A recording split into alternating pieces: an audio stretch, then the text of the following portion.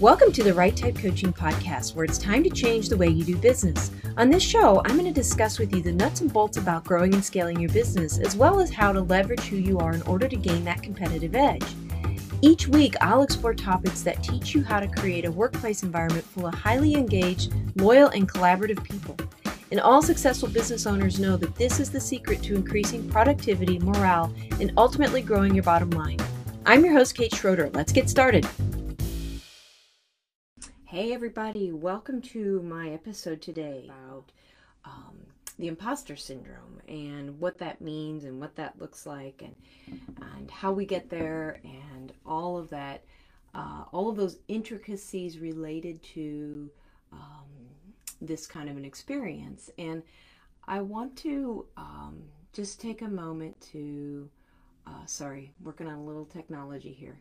I want to take a moment to just say welcome to everybody. I've been out of town on break for a little while and just getting myself reoriented back into the day-to-days. And what I'm finding so incredibly exciting and incredibly motivating is how there is such a huge demand right now for therapy and coaching. I'm just getting just lots and lots of calls and inquiries. And so because of that, I'm creating some new programming and new offerings in order to help meet this demand. So although I know there's some really, really serious things going on for people right now, I'm also quite excited because I think that we are finally, as a society and as a world really in many ways, beginning to realize the necessity of growing and getting support and dealing with our mental health, and that excites me. So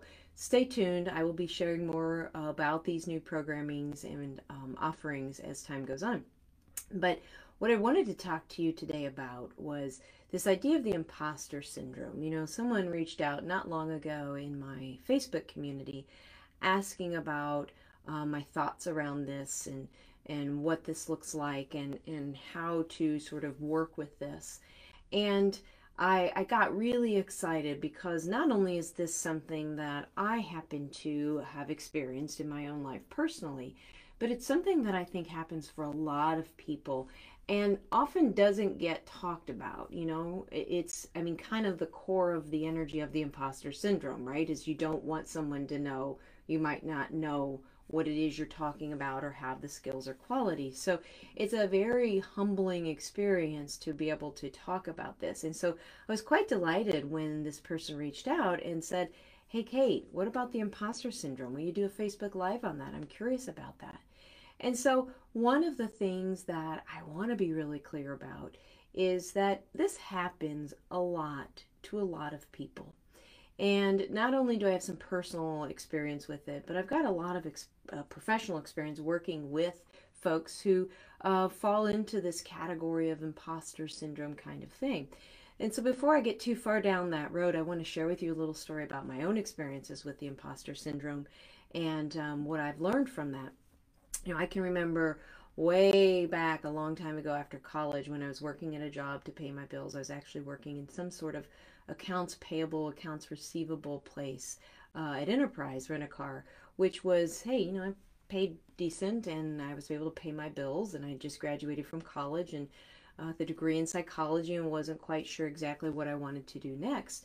And not too long in that job, I got an offer from a local high school here in the St. Louis area to come and be a PE teacher for them, physical education teacher. Now, my degree was in psychology.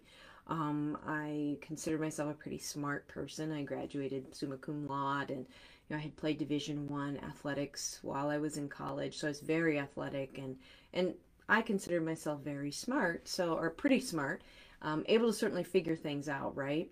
And so I took the job and I started working at this private school where at that time you did not need to actually be certified as a teacher. Now they certainly encourage their teachers and such to go back and get the appropriate certification, but to actually move into that position I didn't need that to start with. And so I did it, and it wasn't too long before I started to get that niggling feeling inside, which I wouldn't have used these words imposter syndrome at the time, but looking back I realized that that's exactly what it was. I started having that feeling around what happens if somebody looks at my credentials and sees that I don't actually have a teaching degree, and how's that going to reflect on me, and does that make me less of a teacher than someone else? And I really just was encountering a lot of stress about it during that time. It was really hard, even though I had all of the qualifications on paper and was an excellent teacher without a teaching degree. I was an excellent teacher. I had actually taught, many things like swimming lessons, and I'd been an athletic coach and taught kids how to play sports and refine their. So even though I had been a teacher for a very long time, I didn't have the specific teaching credentials. And so I really was suffering from this idea of feeling like a fake or a fraud, or that I didn't really know what I was talking about as much as someone else who might have. And so what that basically led me to do, this internal stress, this feeling of being an imposter, was basically, while I was working full-time, go back and get essentially another undergraduate degree in education, which meant working full-time, coaching teams, taking classes, and really putting myself through a lot of stress because of this feeling that I wasn't, I was a fraud or an imposter in some way, doing a job I wasn't trained to do. And it wasn't until much, much later in life, when I started diving into the Myers-Briggs and Enneagram, that I finally figured out what was going on for me and what this imposter syndrome was all about. And again, I didn't have those words at the time. It was in hindsight that I was able to put the pieces together. And what I realized, what I had come to learn, was that there are certain particular Enneagram types that lend themselves to more frequently feeling and experiencing that sense of being an imposter than there are other types, right? So that's not to say that everyone doesn't have the capacity to feel and experience this imposter syndrome. But what I found personally, and then as well as over the last close to 30 professional years of work in therapy, mental health, and education, was that certain particular Enneagram types are much more likely to struggle with the imposter syndrome than others. And that is particularly true of the Enneagram Type 3. One of the core things about an Enneagram Type 3 is that failure is not an option in their book, right? And the tricky part of this is that it is a very unconscious experience that's happening, right? So our Enneagram is primarily unconscious. The only way we begin to learn about it is to not only get typed and learn our type, but to start to pay attention to the different traits, thought patterns, behaviors, decisions, choices, etc., that tell us when our Enneagram type, which is our defense system, starts to operate and call the shots in our life. And so one of the key things about the Enneagram Type 3 is that it is very much focused on image, on sort of packaging and repackaging. In some cases, a person who has this particular Enneagram type might compromise their own values in order to kind of seal the deal or close the deal. And they also might put themselves through undue paces just to get that credential that doesn't necessarily matter in some cases. Now, I'm not denying the fact that we get trained for reasons, right? And we go to school for reasons, and degrees and certifications and things matter. I firmly believe that. But I also believe that there are many instances and many situations where we already have what it takes to do that next thing, and we get held up because of this experience of feeling like an imposter or a fraud or a fake. And very often when that's happening, I tell people all the time in both my therapy and coaching practices, very often when we're feeling something negative toward ourselves, that is a learned behavior, and that is absolutely worth being curious about. Because if you think about this from an evolutionary perspective, right, we're not wired as a species to undermine ourselves, defeat ourselves, talk negatively towards ourselves, or really just defeat ourselves in any kind of way. If that were true, if that was part of our inherent natural wiring, our species would have never survived. We would have been gone long before the dinosaurs. So anytime we notice ourselves having negativity toward ourselves, or not being kind to ourselves in some way, that's generally a clue that this imposter syndrome is kicking in. We're operating out of more of a defensive survival mode kind of place. And that's absolutely worth being curious about, because that is the place that keeps us stuck. That is the place that keeps us small.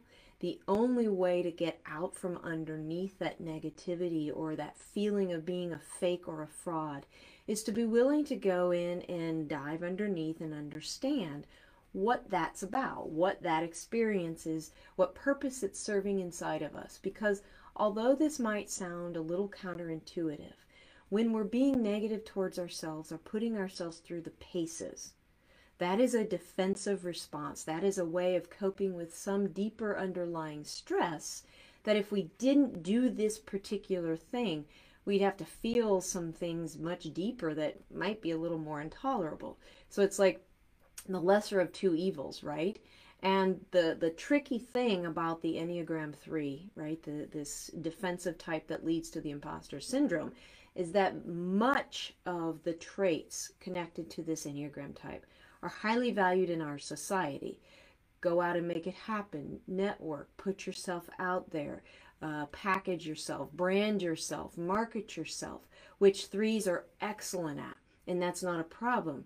It's just when we get stuck in more of that sort of packaging or role layer, impostery kind of way of being alive, it does make it very difficult to be authentic and to feel the ground and to connect with others in a meaningful way. So as business owners, as leaders, as entrepreneurs, parents, heads of groups, it's so important to get out from underneath that feeling of being fake or an imposter, because when we're operating out of that place, we are not operating out of our center, and we're not operating out of our heart and our experience.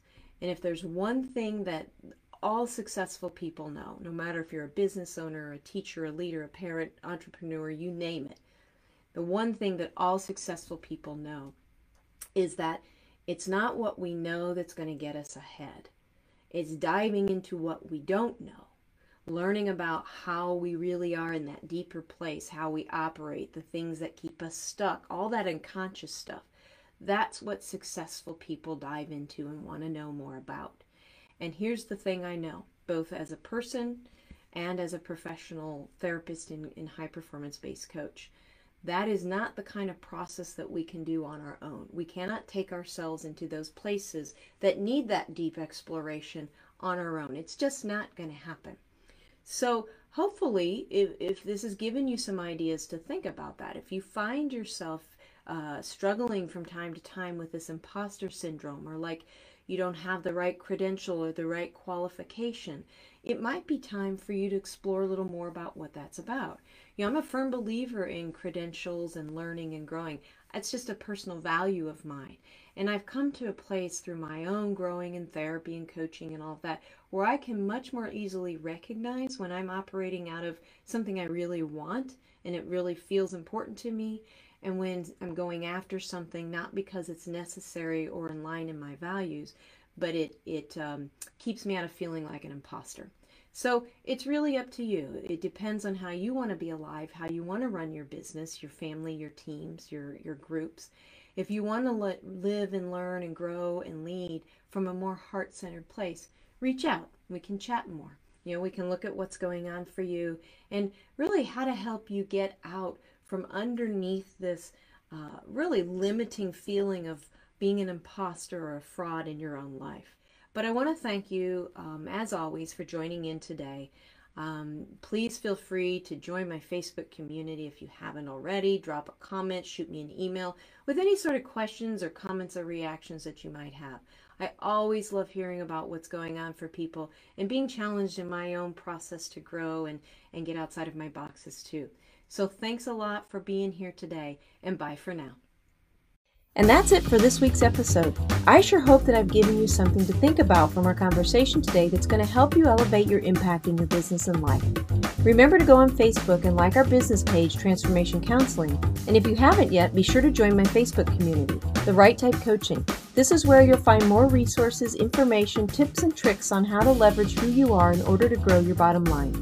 I'm your host, Kate Schroeder, and remember, it's time to change the way you do business. It's time to grow. Bye for now.